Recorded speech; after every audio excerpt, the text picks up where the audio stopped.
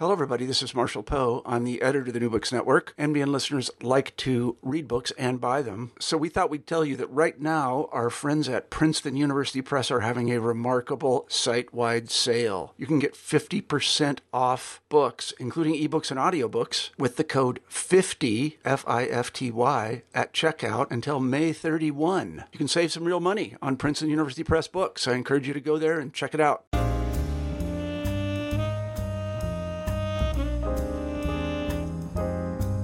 Welcome to New Books in African American Studies, a channel on the New Books Network. I am your host, Adam McNeil, second-year PhD student in history at Rutgers University, New Brunswick.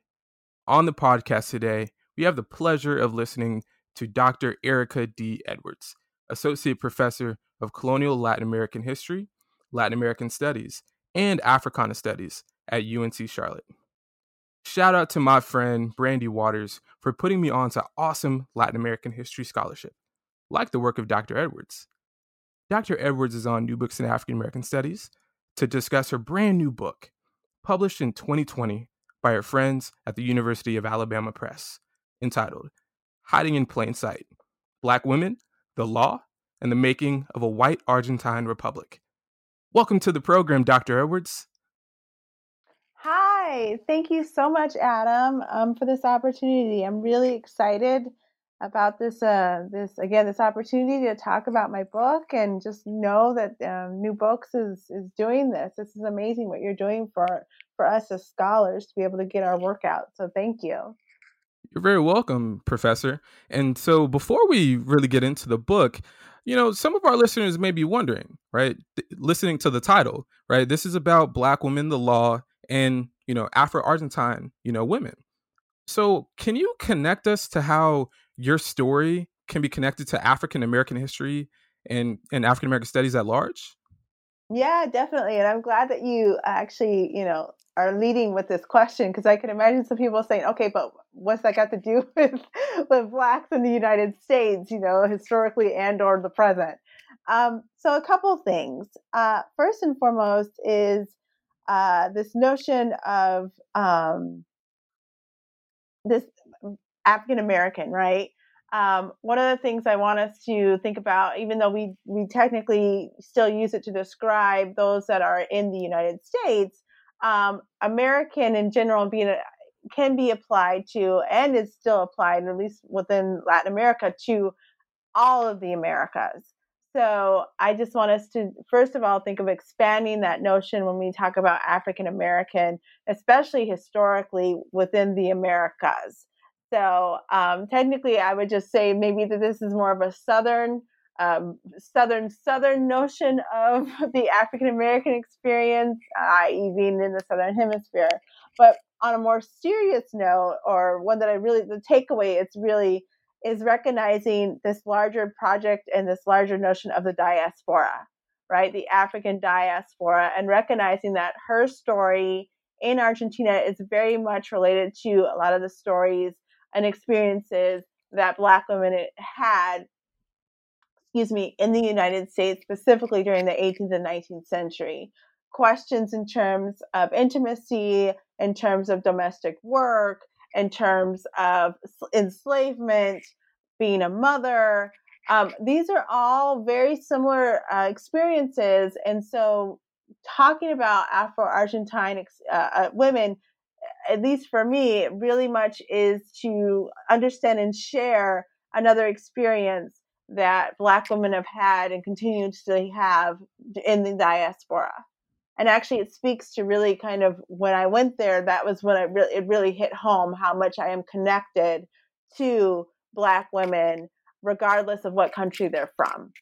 So I just really want and hope that as we continue to talk about the book and my experiences there, that we'll see that there's a lot more in common than there are differences, and that this is really how we achieve and continue to grow upon this notion of having a Black consciousness. Exceptional. And so you broached this a little bit before, but tell the audience about your path to writing Hiding in Plain Sight. Definitely. So this started when I was a junior in college, and I had the opportunity to study abroad, and I ended up in Argentina. And while there, I really, and this is one of the rare situations, I guess, where you can really see how your life literally, and my life experiences made me really think about what this meant for somebody living there, a few hundred years ago. But essentially what happened is I go there and I had learned, that slavery had existed in all the countries throughout the Americas. And so I was expecting to see that there would be some level of an African influence also in Argentina, because essentially I knew nothing about Argentina when I went there. And so I was shocked to find out that there was essentially nothing. And, for the first, month and a half, maybe, about 4 to 6 weeks, I did not see another Black person at all. And so I was like, what? Wait a second. What's going on? Something, either the history books are wrong or I am, something's wrong here. There's a disconnect. And so that's what really started my question of, well, what happened then? Because I believe the history books and I'm not seeing anybody here. And so that's what was the kernel, I guess, the beginning of the journey. And when I returned back to my school, Grand Valley State University, I just wanted to, I continued to pursue that. And I found that not a lot had been even written about it, which was shocking to me. So it just became more of like a mystery. And from there, it carried me to graduate school, and I continued with that subject matter at FIU. And then over time, I found by about 2007, 2008, when I went back there, that it was starting to become in fashion slowly, right? This Black history, but it always ended up being, I shouldn't say always, but majority of it was about Buenos Aires. And I was like, man, come on. Like, BA is just one city. It's an amazing city, but there's a whole country out there. What happened or what's going on with the Black experiences in other parts of the country? So that shifted me to go to Cordoba, and that's the area that I focus on in the book. And then as I continued to do my work, one of the things that I finally hit me one day is I have a lot of this information, but I'm not seeing her the way I want to see her discussed. And so I took what I had, and I essentially, the bulk of my dissertation, and said, you know what, this is a good starter, but I'm going to essentially rebuild this from the ground up. And so I went back to my original sources, and I did 2 more trips back down to Cordoba. And I decided that she was going to be the focus, i.e. Black women. And that's really where it took off. And I realized that this is the story that needed to be told. So long story short, it's one of those things that I constantly tell my students, and I hope everyone, if you get a chance to go abroad, because you never know how it may change your life. In my case, that one little question has led me to this book, right? And a career. So, but that's essentially what happened over the last 18 years. Well, hey, graduate students and those coming up through the pipeline, I hope you're listening really, really well right now, because Dr. Edwards should just let y'all know, hey, sometimes it just happens on a whim, and then your whole life has changed, and you find home in another country. Exactly. Absolutely, absolutely. And so, speaking of home, there was a piece that you just got published in the home of Black women's history, right? And that would be the Association of Black Women's Historians blog. And so, your recent post was entitled "When the Archive Imitates Life: Research in Argentina." So you just broached it a bit with you talking about your experiences going and producing your dissertation. But can you dive a little deeper and speak about the blog post and its importance and what did you write in that? What did you say, right? For those who haven't read it yet, but will after this interview. Well, I mean, it was a call that they had. So, just to give some background information, that the Association of Black Women Historians wanted was just to understand, you know, what's it like for Black women to be in the archives. So, this is one of many posts or blogs that they will be promoting, and I was honored that they decided to start with mine. And essentially, and when that call came out, I was like, definitely I have to talk about this, because I think it is such a unique situation where here I am in a country that, prides itself on being very European. If you were the most recent census, for example, the 2000, well, they'll be having one this year, but the 2010 census, right, had estimated less than 1% of the population being of Afro descent, right? So here I am walking around this country as a woman, and where, there are no Black people. And yet at the same time, I'm in the archives trying to rediscover what happened to them when there was a visible population, right? So essentially, numbers wise, we're looking at a population that overall of African descent, specifically the enslaved population in Argentina, was roughly about 30% at the end of the 18th century, and then today is less than 1%, right? So that alone is and here I am walking around very visibly a Black woman, I cannot pass. And so having to feel kind of also that sense of invisibility as well. One of the things I open up the blog with is, this Portuguese that I constantly would hear, which was "Bom dia, como vai você?" Good morning, how are you? I should say, most people, if they would approach me that way, it's because they assumed automatically I was Brazilian. Okay, so that after over a while really hit home that you have to be a foreigner, right? Because there are no Blacks in Argentina. In other words, this notion of an Afro-Argentine just didn't exist. You may, or let me rephrase this, you may be Afro-Argentine, but it's because you're a first or a second, maybe a third generation immigrant, right? Or your parents or your grandparents were immigrants. That's the only way, not the idea that you actually come from a slave, that you're a slave descendant, right? That you have, centuries, like here in the United States, where we can say, sure, we can probably trace our roots back 7, 8, 9, 10 generations. So that kind of like is the basis of it. And so again, over the 18 years, one of the things that I discovered is I was very much seen as something different, something exotic, something out of the box, because again, there's no such thing as an Afro-Argentine. And I think that's part of what I was writing in the actual, in the blog, right? During these trips that I would go on, the stairs, for example, of, ooh, what is that? Because in some cases, I know for some people that's the first time they ever saw a Black person. And that also was the case for some of the archivists, right? Because I mean, here you have, I'm American, I'm Black, I'm a woman, and in some of these cases, they had never experienced that.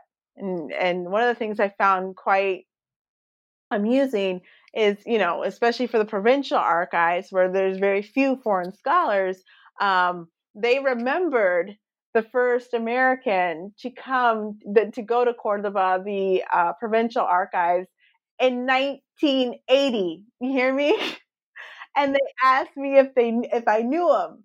And I knew of his work, but no, I did not know him personally. But that was the last person that had come to look at race, specifically Black people, the Black experience in Cordoba. And that's how long it was, right?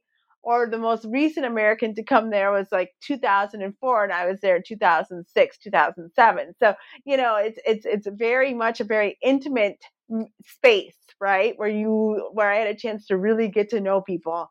on a personal level. I was there for about 2.5 years, and every day practically. So it was an experience. Or, for example, one of the things I remember is I was working and taking photos, and I saw this person pull out their camera and just take a picture of me, and I'm like, what in the world? Why would you? What the heck? I was so bothered by that, because it just didn't. This wasn't somebody who was working in the archive. And later on, I asked somebody, and it was the tourists, and I'm like, so I guess I'm on an item on display, I guess, a proof that there's a Black person, and that kind of feeling, the I just felt somewhat violated by that, because I was like, that was just it just really bothered me, unacceptable. That was something like, I'm not strange, I'm not exotic, I'm just doing my work. And so, and these things would constantly happen, especially at the initial phase of my work in each of these archives. There's so many amazing archives in Cordoba. And I just said, geez, this is almost as if, like, what Black women have to experience on the outside of the archives, I'm experiencing on the inside as well. The cat calls, the stares, for example, like I stressed, it would get at times intense, especially at the beginning. Also, one of the things, being there as the only, Black person, and for many days and days on end, I remember specifically when President Obama was elected, I was actually on a Fulbright by then and in Argentina, and I just was devastated I could not be home to really feel that connection of being with other Black people. And, I was sitting in Argentina, just, excited and happy and jumping up and down by myself. And it's those moments where, again, it just, this notion of kind of invisibility really hit home, because I remember trying to explain that to somebody in Argentina, and this excitement I had, and their response was, well, I mean, nothing much is going to change for us. Foreign policy is going to stay the same. And I remember thinking, oh, calm down. No, not that. Like they, obviously for some of them, they didn't get it. And I was like, no, but do you understand what he broke, this glass ceiling that he broke for so many people. It was think about the running joke. Yeah, one day, well, we all know we can't tell our kids that they can be anything because they can never be the president of the United States. Well, obviously that joke is no longer even funny, because it can happen.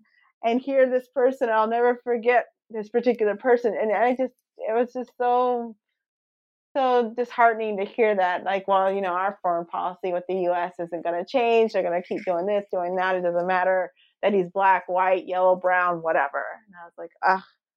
So, and I just it was one of those things, again, where, I'd walk down the street and cat call in, and then I'd hear, whistles on the cat calls going in the archives, and I'd hear sometimes whistles on the inside of the archive, and you're just like, give me a break, and it was an experience that I think, I felt that was worth telling, and excited to pass on this information about it.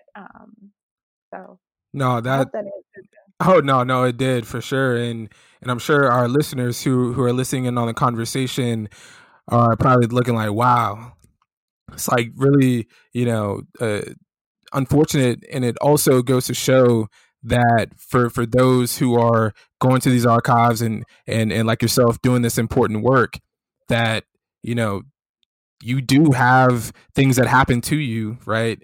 And I'm really happy that you had the opportunity through ABWH to be able to tell that story, so that you can then not only write it but also voice it to those who are listening here, and also and it also helps us to better understand the nature of the book, right? Because there are some areas in your text that you can kind of see, especially early, some of these particular stories and how they also inform your work.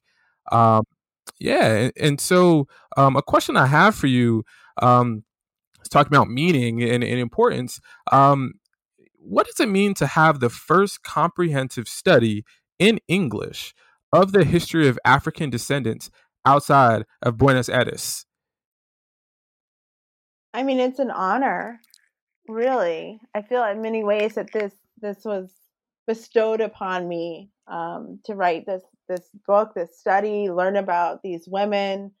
Um, yeah, it's amazing in many ways. The last book, comprehensive book, historical book to really have been written about blacks in Argentina, uh, was in 1980, by George Reed Andrews. I believe it was his first monograph. And so, here we have 40 years later, the next book to come out, to really a good social history, I want to stress, of the Black experience. And so it's long overdue. And I wanted to make sure I did not repeat what Dr. Andrews had done, a great, comprehensive study. I wanted something else. And so it means a lot to be able to take this story to a larger audience, and again, and also highlight a lot of the good work that has already come out. I definitely have to give credit to the Cordobés historians. I mean, they've got some really good stuff. And so to be able to engage with what they've done and then go beyond it as well in my study, I think is also important. So it's an honor to be able to bring this to an English speaking audience, and show and highlight the amazing history of Afro-Argentine, and specifically Afro-Argentine women, of course. Of course.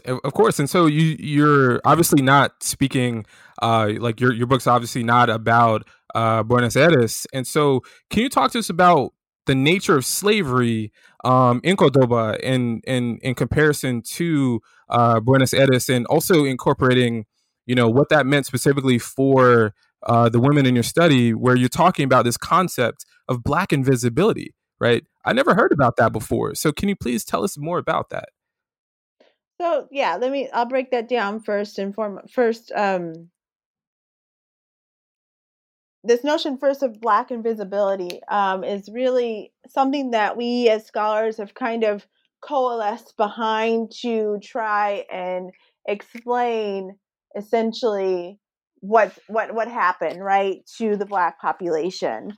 And what it ultimately is trying to show is that they are still here, right? It's not as if this notion, and what I mean by here is the understanding of Blackness, and specifically that especially historically, that they were very prevalent, especially in the historical record. So the visibility was there. So what happened to make them invisible? That's the process that we now acknowledge, right? So they're especially through the 18th through mid 19th century, very visible. But then late 19th century onward, we start to really see a concerted effort from both the state as well as the individual to whiten the population.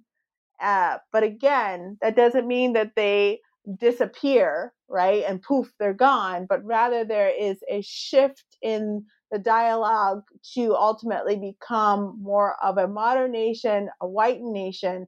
And in doing so, Blackness is kind of left behind. So it's a Black invisibility, but again, it doesn't. It's to suggest that we are this, to suggest that the history ultimately is still there. And so we have to see this process of whitening as essentially a way to blanket their existence. But in doing so, we're also uncovering it to show that they have always been there. So I just want to make that very clear. So Black invisibility is kind of the ignoring of them being present and continuously in the country. They still are there, and a lot of Afro-Argentines still fight that notion. I mean, imagine your whole life having to tell someone, I'm not Brazilian, right? I'm Argentine. Oh yeah, well, your grandpa, No, I am Argentine, just like you are. So that's really what Black invisibility is about. And it also is to move beyond this kind of notion that they disappeared. Nobody disappears, right? But rather you choose to ignore or see this person, right? That's kind of Black invisibility. In terms of Cordoba versus Buenos Aires, what is happening is you have, and Buenos Aires again has been well documented in terms of the Black experience. It's a metropolis. It's the capital of the colonial viceroyalty, so a very important area, a port city. So you're going to constantly have this infiltration of slaves. We are finding out through recent studies, even more so than what we thought before. So kind of like a New York kind of thing, very, very robust and large population. Cordoba, however, is very small, very intimate. For the period of study that I have, the most the city has is 12,000 people, in comparison to Buenos Aires, which, reaches 40, 50,000 people. So Cordoba is also very much a colonial city where you have generations upon generations of families that have, can trace their roots back to the conquistadors and are still having this prominence, especially during my time of study. And that is also true then for Afro-descendants that would have then some of them now being freed, but some of them also being slaves, but it was perpetual for generations. So you're looking at a city in which there isn't a lot of mobility versus Buenos Aires, which is constantly on the move. Another major change between Cordoba and Buenos Aires is religion. Cordoba, even to this day, is known for being very Catholic and at times even more conservative than Buenos Aires. And so that really shifted the conversation in terms of how Blackness not only developed, but also how these Black women were able to escape their Blackness. It was not going to be a very radical shift or change that could possibly happen in Buenos Aires. In Cordoba, it's going to have to be something very personal, right? And intimate via various relationships that are formed. That is how these women are able to ultimately achieve whiteness and escape and or deny their Blackness.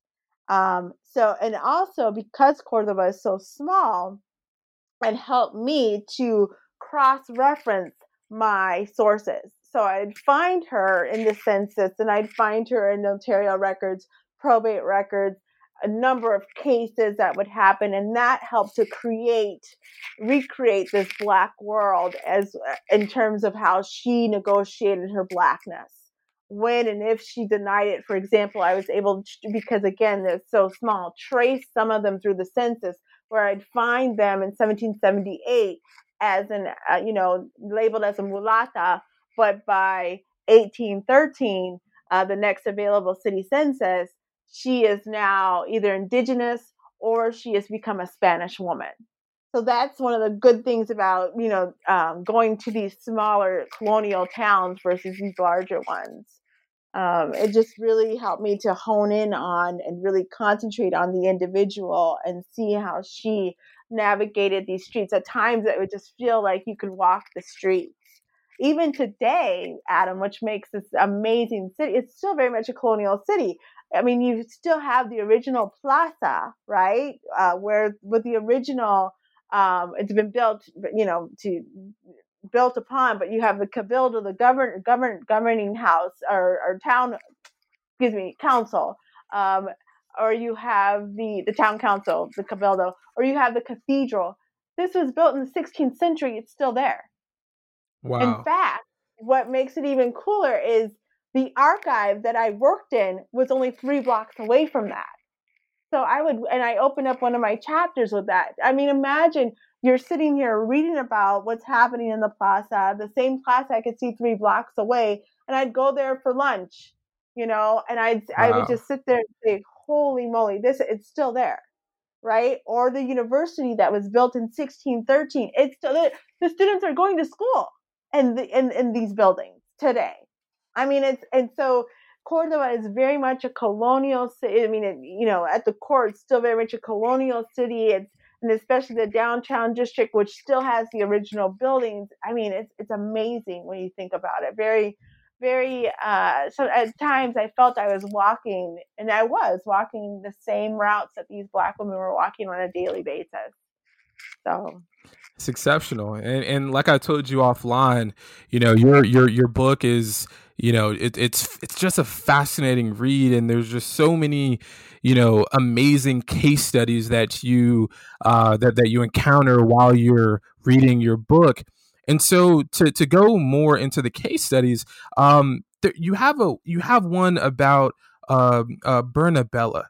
One of the most fascinating. There are a number of them, y'all. First of all, y'all got to go buy this book. Go buy the book, please do it. Support our authors here. Support our historians. That's one. And two, please talk to us a bit about the story of Bernabella. You're the historian, you know about it, so I'm gonna let you do it because it is an exceptional story, and I think the listeners would be interested to learn about. Definitely. So, just some context, right? The way I divided the book is, each chapter deals with different levels of intimacy within the household that can arise. So in this case, for Bernabella, she's the chapter on concubines, and then I have chapter on wives, on mothers, and then on daughters. But for the chapter on concubines, I discovered her in the ecclesiastical archives, and it was a criminal case, and it could easily be, the next greatest drama when you think about what took place. Essentially, she is involved with a priest, a vicar, right? So someone high ranking within the Catholic Church, and she and this religious authority named Don Jose Lino de Leon, I'll refer to him as Don Jose, end up in this amazing love affair. But the problem, of course, is he's a priest. He should not be doing this. But even more so, as the case really indicated, because essentially most religious men at various points, it was known, let's just say it was very common for them to have a woman, in a sexual relationship. That was not uncommon. I mean, it was known. And I want to stress known, because the problem and the audacity of this particular couple is that they made it public and they were not ashamed of it. And that was the issue. They caused a scandal. So here she is, an Afro-descended woman who is having this affair with this priest who is openly supporting it. And so that's one of the biggest things that they would constantly say throughout the court case. On top of that, the fear was that, as they noted over and over again, she is white looking like a Spanish woman. So she not only could emulate, but she could ultimately pass. And they did not like that notion. Okay. And so it goes on and on about, I had to, of course, add some of the fun details in there, how, for example, she transgressed so much into this emulation of a senora or lady of the house. She would demand her slaves now, right? She was formerly a slave, but now she would demand her slaves to bring her chocolate in bed, right? So she and wear the finest clothes that, the priest would buy her and her daughter. And I just could not stop reading this case. I was like, this, this is amazing to have a woman be that. I mean, damn, like seriously, but she did it.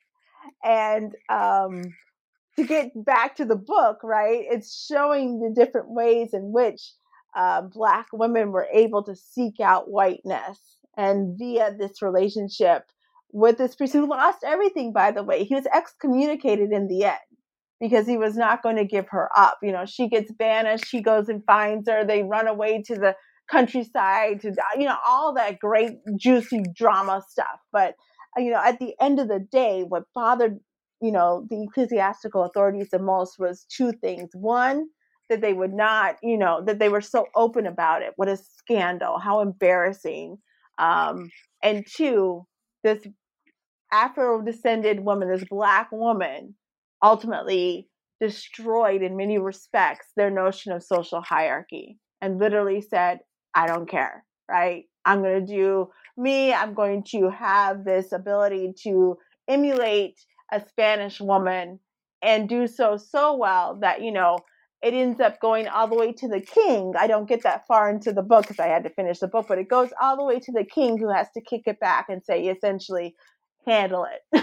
So, but yeah, it's an amazing case. And it's just, again, showing the lengths in which Black women went to escape their Blackness, right? But also then assure that their children would have a better life. She had a child, and and we don't know who the father is, but she made sure that she was put in the baptismal book for Spaniards, because there were two books, let me stress, those that were Spaniard or white, and then everybody else. Okay. So to be able to put her child in that book as well, when she's the senora, ultimately guarantees that child, if ever there is any doubt of what race she is, go to the baptismal book and you'll see that she's a Spaniard. So again, the lengths in which this woman went to make sure that she not only obtained her freedom, but also set her child up for life is amazing. And, I've got those type of cases, but then I also have the kind of daily back and forth interactions that would happen every day, just to show again that this was constantly something that Afro-descended women dealt with, right? This isn't just an extraordinary situation, but constantly, if they're reminded that they are quote unquote less than, they would find ways to usurp that notion and to better their lives. Right. And let me tell y'all, like, the way that she does it in the book is exceptional. Like, y'all are going to be reading and it's like, wow, I might not have ever heard of this particular place, but the kinds of stories that Dr. Edwards uncovers and writes about in the book are really exceptional. And then also, you spoke about in the final couple sentences that you just had about the household. And to me, one of the most striking aspects of your book was also looking at it through the lens of the public versus the private sphere, especially when we speak about law. So can you talk about, kind of how, the household is this, private space, but because of the nature of the case studies that you're bringing up, right, this brings it very much public. So can you kind of talk about that, the intersection between the public and the private sphere, specifically for Afro-Argentine women who are, engaging, and who are, engaging with law, right, which is a very interesting a way to, think about even this has an intellectual history of sorts about enslaved women and their understanding of law. Mm-hmm. Definitely. So one of the things I think needs to be just very briefly discussed is the context in which this is taking place, a larger political context in which this is taking place, which is at the end of the 18th century. And at the end of the 18th century, there's this, the age of revolution that's happening. Of course, we have this birth of the United States, and we have, the birth of Haiti that happens at the beginning of the 19th century. But then you also then have, slowly but surely, the birth of all these other republics in Latin America. Long story short, then what we have is a lot of unrest and uncertainty, especially once Haiti takes place throughout Latin America. And one of the things that would happen, especially as Saint Domingue is becoming Haiti, is this fear, a constant fear of an uprising of black people and indigenous people that are, so, and poor people. So from the top down, especially in Cordoba, one of the ways to try and handle this was to implement various policies. It was called the Edicts of Good Governance, right? Surveillance. We want to know constantly what is happening on the street. And so this governor ultimately puts forth all these kind of restrictive policies that target specifically, African descendants. Okay, so we have this in the public sphere, but more specifically, he also then wants to infiltrate the household, because the household or the private sphere, he argues, and it constantly is brought forth in a lot of the criminal cases that I saw, is the basic unit of social control. Okay, so ultimately, if you look into the household, you can see if there's unrest and problems and within this patriarchal mold, then it's just going to spill out into the streets. So if we can control the household, we will ultimately be able to control society. So I just want to put that out there as ultimately why you see this back and forth between the public and the private. The private is the basic beginnings of what could potentially happen or spill out into the public. The worst thing that can happen is some type of scandal that will fester and start to get people moving, thinking, and ultimately breaking these codes of social hierarchy. So here then we have these African descended women, these Black women that are oftentimes tied to the household based off of the labor that they provide, often as domestic workers. Okay. And that is why I find that it is so important to really understand then the various levels of intimacy that come forth. There's a really great quote that I use in the book to describe then how to ultimately deal with the household, these intimate spaces, and what will then allow for their ability, these Black women, to ultimately escape their Blackness and or move forward into either becoming quote unquote a Spanish or a white woman, or at times an indigenous woman. And ultimately, it's these daily intimate relationships, were both domestic and sexual, were forged with soiled bed linens, fever-soaked rags, chamber pots, and breast milk.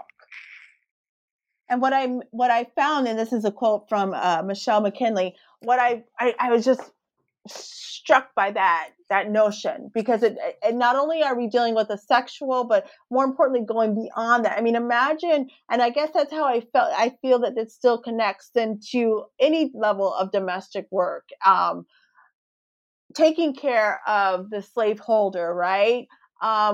Oftentimes as wet nurses, feeding their children. These are the intimate connections that can lead to various levels of freedom beyond sex, right? Dealing with these soiled linens and making sure that they're taken care of. This is the type of care that we provided as Black women, whether it be in Argentina or the United States, especially during the colonial period and still today. So having to forge those levels of emotion over time, especially when the household will allow for, at moments, these breakdowns of social hierarchy, because these women are taking care of these, these slaveholders, they're white owners in very vulnerable moments of their lives. Okay, and I think that is really what it did allow for oftentimes a breakdown and or this ability to create an emotion that will usurp and or break the laws and allow for this marriage to happen, for example, or this loving relationship to happen in terms of being a concubine, or just kind of almost like a motherly relationship that will lead to freedom in the end. Okay. So in the sense, even though they're trying to hold on to, this is a top down, trying to hold on to and create kind of the household as a basic unit of social hierarchy, re-implement patriarchal notions of order, civility, morality. We also have this woman, oftentimes an enslaved Black woman, who would be lingering within the household, seeing and being and knowing various levels of vulnerable moments and of their slaveholders, and is essentially able to use that to become free one day. And she does. And she doesn't just not only for herself via these relationships that are formed, but also for her children. So again, it's just this flow, and that's what then leads also to the public as well. So No, that I hope I answered that oh question. no, that's exceptional. Yeah, no, because like you were saying, it's just very it's very interesting seeing how the Black women of your study are able to I guess negotiate their race in a particular way that, you know, use the legalese of the day in Mm-hmm. Argentina to be able to do that under this, you know, a notion of Black invisibility, which, like I said, as someone who hasn't, you know, who's more, you know, when I think about that, maybe that kind of concept, I think of just like quote unquote passing, right? I think that that's the Right. reference that a lot of folks who are not steeped in the Definitely. history, like that's going to be the first thing that they think about, but also passing and what the implications of that are. Well, and I just want to really stress, because I didn't talk about the law just yet. That is what was also key. Not only these formations of intimacy, but also recognizing that at times you could break the law because cohabitation was considered to be illegal, but also work within the law, because in Argentina and the rest of the colonial Latin America, interracial marriages were okay. They were allowed. So they were rare, right? For my time period, for example, the 18th century through early 19th century, there's only 25 that take place, but 25 of Black women, whether enslaved or free, to Spanish or Portuguese white men. And so their ability to work within the law as well also shows, again, how it's not just passing, but I mean, it is a level of passing. I'm not going to deny that, but it's also then this ability to make sure that this is it can be permanent, right? Because passing, when I think of that, is you're constantly going to be fearful, right, that you may be found out or exposed. And in this case, what we have is if they're able to, as in the case of Bernabella's child, become, if they're able to get their baptism recorded in the book of Spanish baptisms, that's it. There's no, she's no longer, the child no longer has to deal with that anymore. She is a Spanish woman. She is a white woman, right? Being connected to the right elite, and I want to stress elite white male, also made it so then their life would be quote unquote okay. And for 7 or 8 of the cases in which I followed these enslaved Black women that were married to white men, they become doñas over their lifetime. Okay, so again, being able to cross-reference these very rich sources, they're being born, you know, a slave, mulata, negra. I may see them become an indigenous woman about 20 years later, but then towards the very end, the last mention of her, now she's a doña. So it's really, and again, it's this protection that her white husband provides her that allows for that to become a permanent existence. And of course, her emulation and her, as I would say, her best performance, right, is what really then solidifies it. So it's you're moving beyond it. You're no longer going to be associated with that stain, as oftentimes it was called, the stain of Blackness, right? Mm.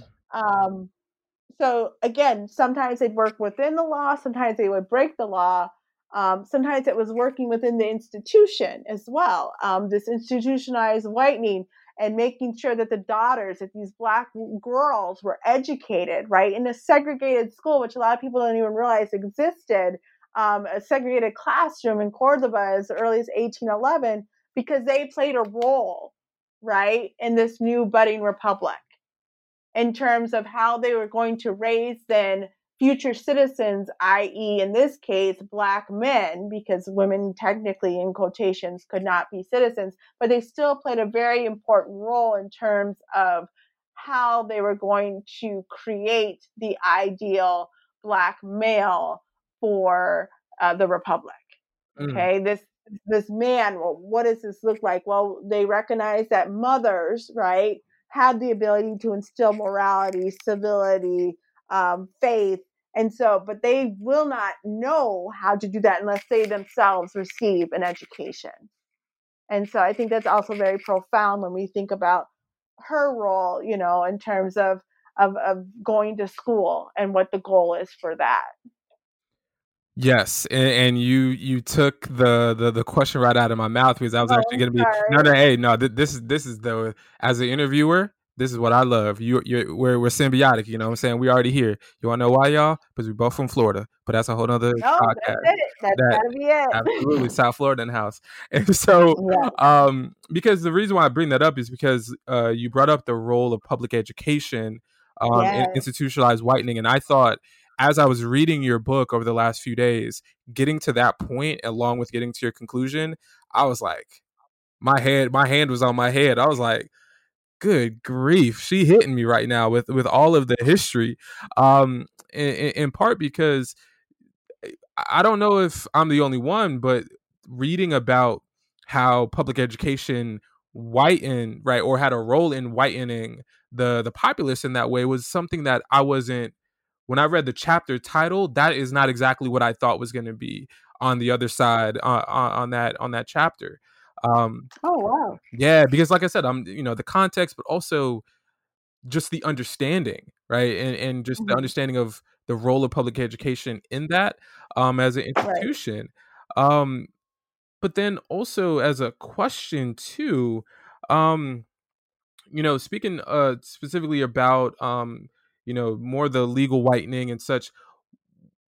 When you're writing this, what is the biggest challenge for you as you're coming up with, your methodologies, your organization? What would you say was the most challenging part about writing Hiding in Plain Sight? Golly, I don't know if most of you, I can list. Oh geez, I'd probably say the most challenging aspect of this was to make sure I was true to her, as well as providing the context in which she ultimately navigated. And I get, so is this too much background? Is this enough background? Am I making her seem too exceptional? It was a lot of balancing acts going on to try and fit the pieces together. And once I finally said, okay, if this is a history about the household, about intimacy, who is in the family? And that's when I came up with concubines, wives, mothers, daughters. And I said, that's going to be then how I'm going to frame the book, right? These different roles that these women could potentially play in the household.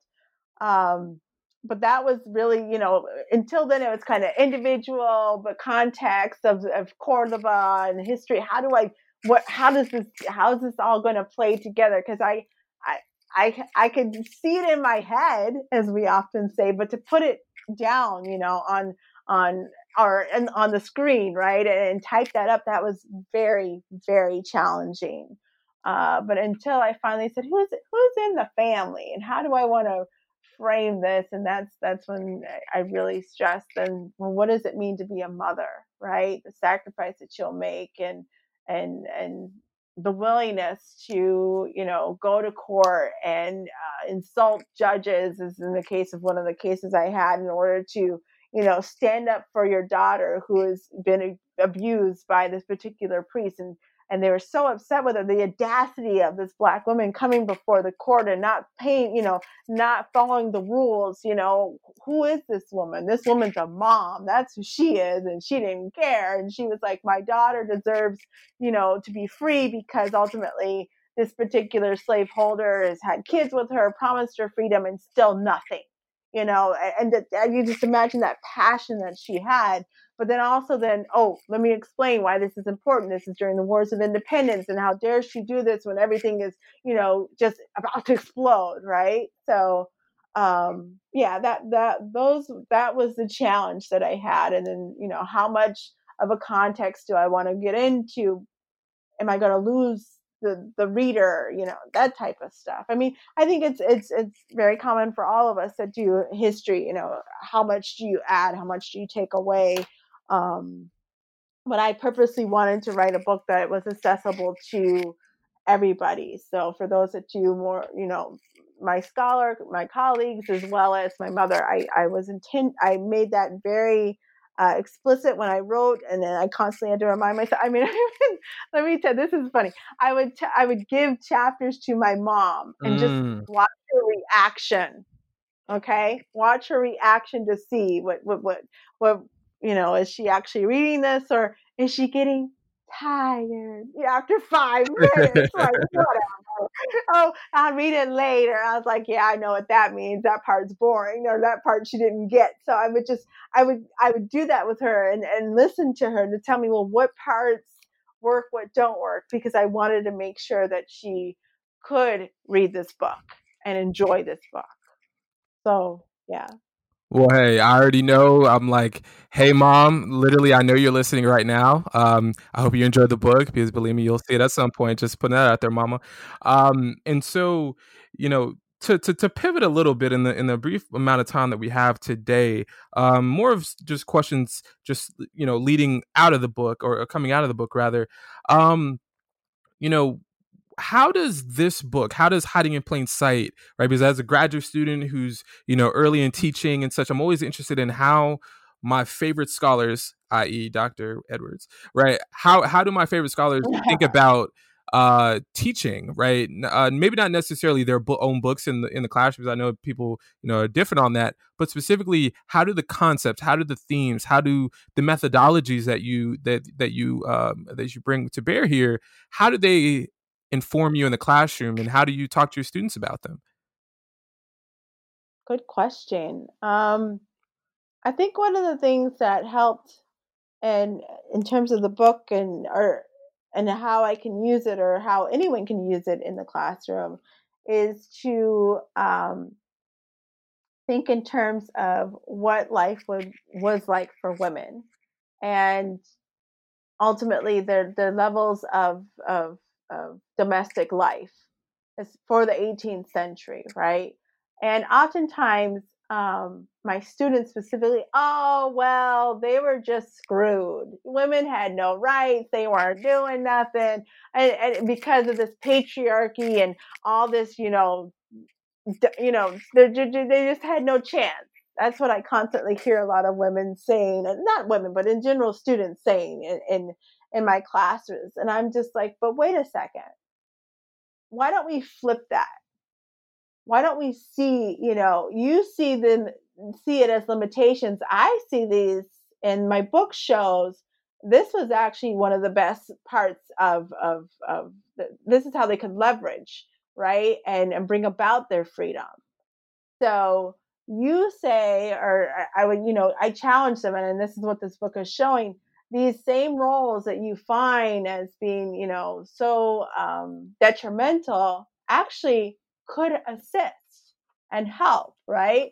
This notion of Republican motherhood, which is something that's very well known in the United States, right? Well, we've seen it as well in Argentina. So even though they may not legally be a citizen, dang it, they still played such an important role in the creation of a republic. Okay? This mother, right?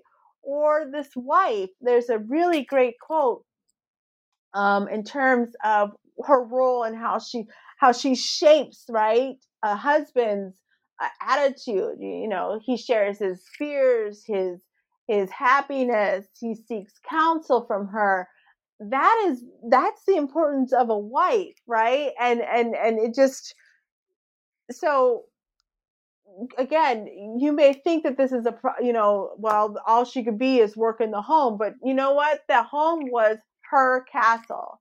There's another great quote where they say that they are the daily sentinels of the household.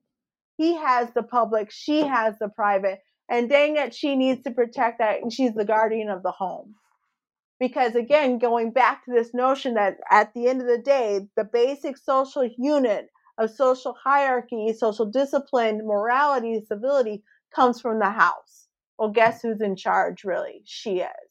And so, taking all that in terms of gender and then applying that then to an African descended woman who is then able to navigate and move within those quote unquote, well, some people would say restrictions, really shows how phenomenal these women are. Okay. That yes, you may have these limitations put upon them, but actually they're able to use them, circumvent them at times, or break the mold when necessary in order to achieve what they wanted. It wasn't a case in terms, if we were to make a comparison with Black men, right, where they have these kind of individualistic moments and sacrifices on the battlefield. No, this is the household, right? This is her taking care of people on a daily basis, forming these intimate relationships that will ultimately lead to her freedom. And it can only take place in the household, and it can only be her that does it. And that, I think, is what is key to this book, is showing and flipping this notion of household and gender, and that this is not the limitations that a lot of my students want to continue to perpetuate, but rather this is a game changer in how she's able to move forward and seek out freedom for herself as well as for her children. That could be, and that to me is the story of this book. Various levels of resistance that oftentimes are forgotten and or goofy plug hidden in plain sight. There we go. Ooh, that is, I see what you did there. See, you got that training. You like that? I like that. Hey, that's what we do. Thank you. That's what Floridians do. I like that. Yes. And so, one or two more questions, right? Because, I know the time is limited, but you use that R word that us historians of slavery love talking about. Ooh, that word, resistance. Where does your book fit in this paradigm of resistance that is oft spoken about and oft written about in the current historiography of slavery? Well, as I mentioned in the conclusion and in general throughout the book, it's a daily occurrence, right? These are these daily interactions that oftentimes are something so subtle that people would dismiss that, because oftentimes in historiography runs to the slave rebellions, right, or the violence of Indian slavery, which is definitely a form of resistance, but so are these little actions that happen on a daily basis, right? And I guess that's what I want us to continue to move forward with, is to look at that and say, no, they aren't, out there killing people or fighting for freedom on the battlefield, but rather to transform themselves into Spanish women or indigenous women or become educated is about highlighting a level of adaptation. And that adaptation is the core of the resistance. So oftentimes I think we could easily, but that's just selling out. No. What about this ability to mold yourself and to become something else, right? In order to better their social condition is truly another form of resistance. So again, I just really want to stress this notion of adapting to what's there versus constantly rejecting it. I think is something I hope that historians continue to explore as a form of resistance. There we go. And our final question, right, is February. It is February. Mm-hmm. So you know what that means. It's Black History Month. And so you are a Black woman historian. What does it mean for you to write the work that you do, to chronicle the people that you do, as a historian of Afro-Argentine women and just of Black women globally. What does that mantle mean to you? Well, it is an honor to be able to do this, and I cannot stress that enough. And not just a Black woman, I'm African American. And so to be able to highlight then this story of Afro-Argentines, to me, is to continue to broaden this notion of the diaspora and I stress our experiences of as Black women in the Americas, right? And I think that was key. And I could speak very briefly. And it really, this is a personal experience that I had that I will never forget. And I think that's what really propelled me to move forward. During my first trip there, I remember after 4 weeks of not seeing another Black person, I finally saw one. Her name was Celia. She was from Brazil. And I remember running up to her. I could barely speak the Spanish. And I was like, me, you, me. And I just kept pointing to our skin. Look. Like it was now. I'm like, oh my gosh, I can't believe, thank God. She was with her little boy at the time. And I know she was just like, woo, what is this? And thank God she said, okay, she's okay. And she said, okay. She could only speak Portuguese. She couldn't speak English, so Spanish was going to have to work somehow, but my Spanish wasn't to her level. Long story short, we ended up becoming good friends. She took me home that day, and I would often go to her house. And I mean, imagine, there wasn't a lot that we would say to each other yet because my Spanish wasn't there yet. She had married an Argentine. That's why she was there, or living in Argentina. And yet it was such an experience. And I remember thinking, she's Black like me, and she's Brazilian, and I'm American, and yet we got it. And it just that. And later on, I ended up meeting another Cuban woman, Black woman, who took me out and showed me, parts of Buenos Aires and Amabel, and the same thing. And I felt like we got it. And by then, my Spanish was a little bit better, so thank goodness. Mm-hmm. And I remember thinking, here's someone from Brazil, here's somebody from Cuba, myself, an American. And that's the connection that I felt, and that's the connection I feel when I'm telling their stories, even if it is from a couple hundred years ago. These are this connection is it's so strong, and it's such a beautiful connection to be able to highlight their stories and talk about their struggles, and more specifically how they thrived, how they adapted, and how they forged their own experiences, because that is the essence, I think, of Black womanhood throughout the Americas, is that despite it all, we still move forward. We still found a way to create our own. Mm-hmm. Well, y'all have just been blessed, as I have been, over the last hour, 7 minutes and 31 seconds and counting. Time goes by quick when you're here and you're discussing amazing work, and you're able to listen to the stories, right, of amazing historians like yourself. And once again, folks, we have had the honor, blessing, and the privilege to talk on New Books in African American Studies today with Dr. Erica D. Edwards, Associate Professor of Colonial Latin American History, Latin American Studies, and Africana Studies at UNC Charlotte. And once again, Dr. Edwards has been on to discuss her brand new book.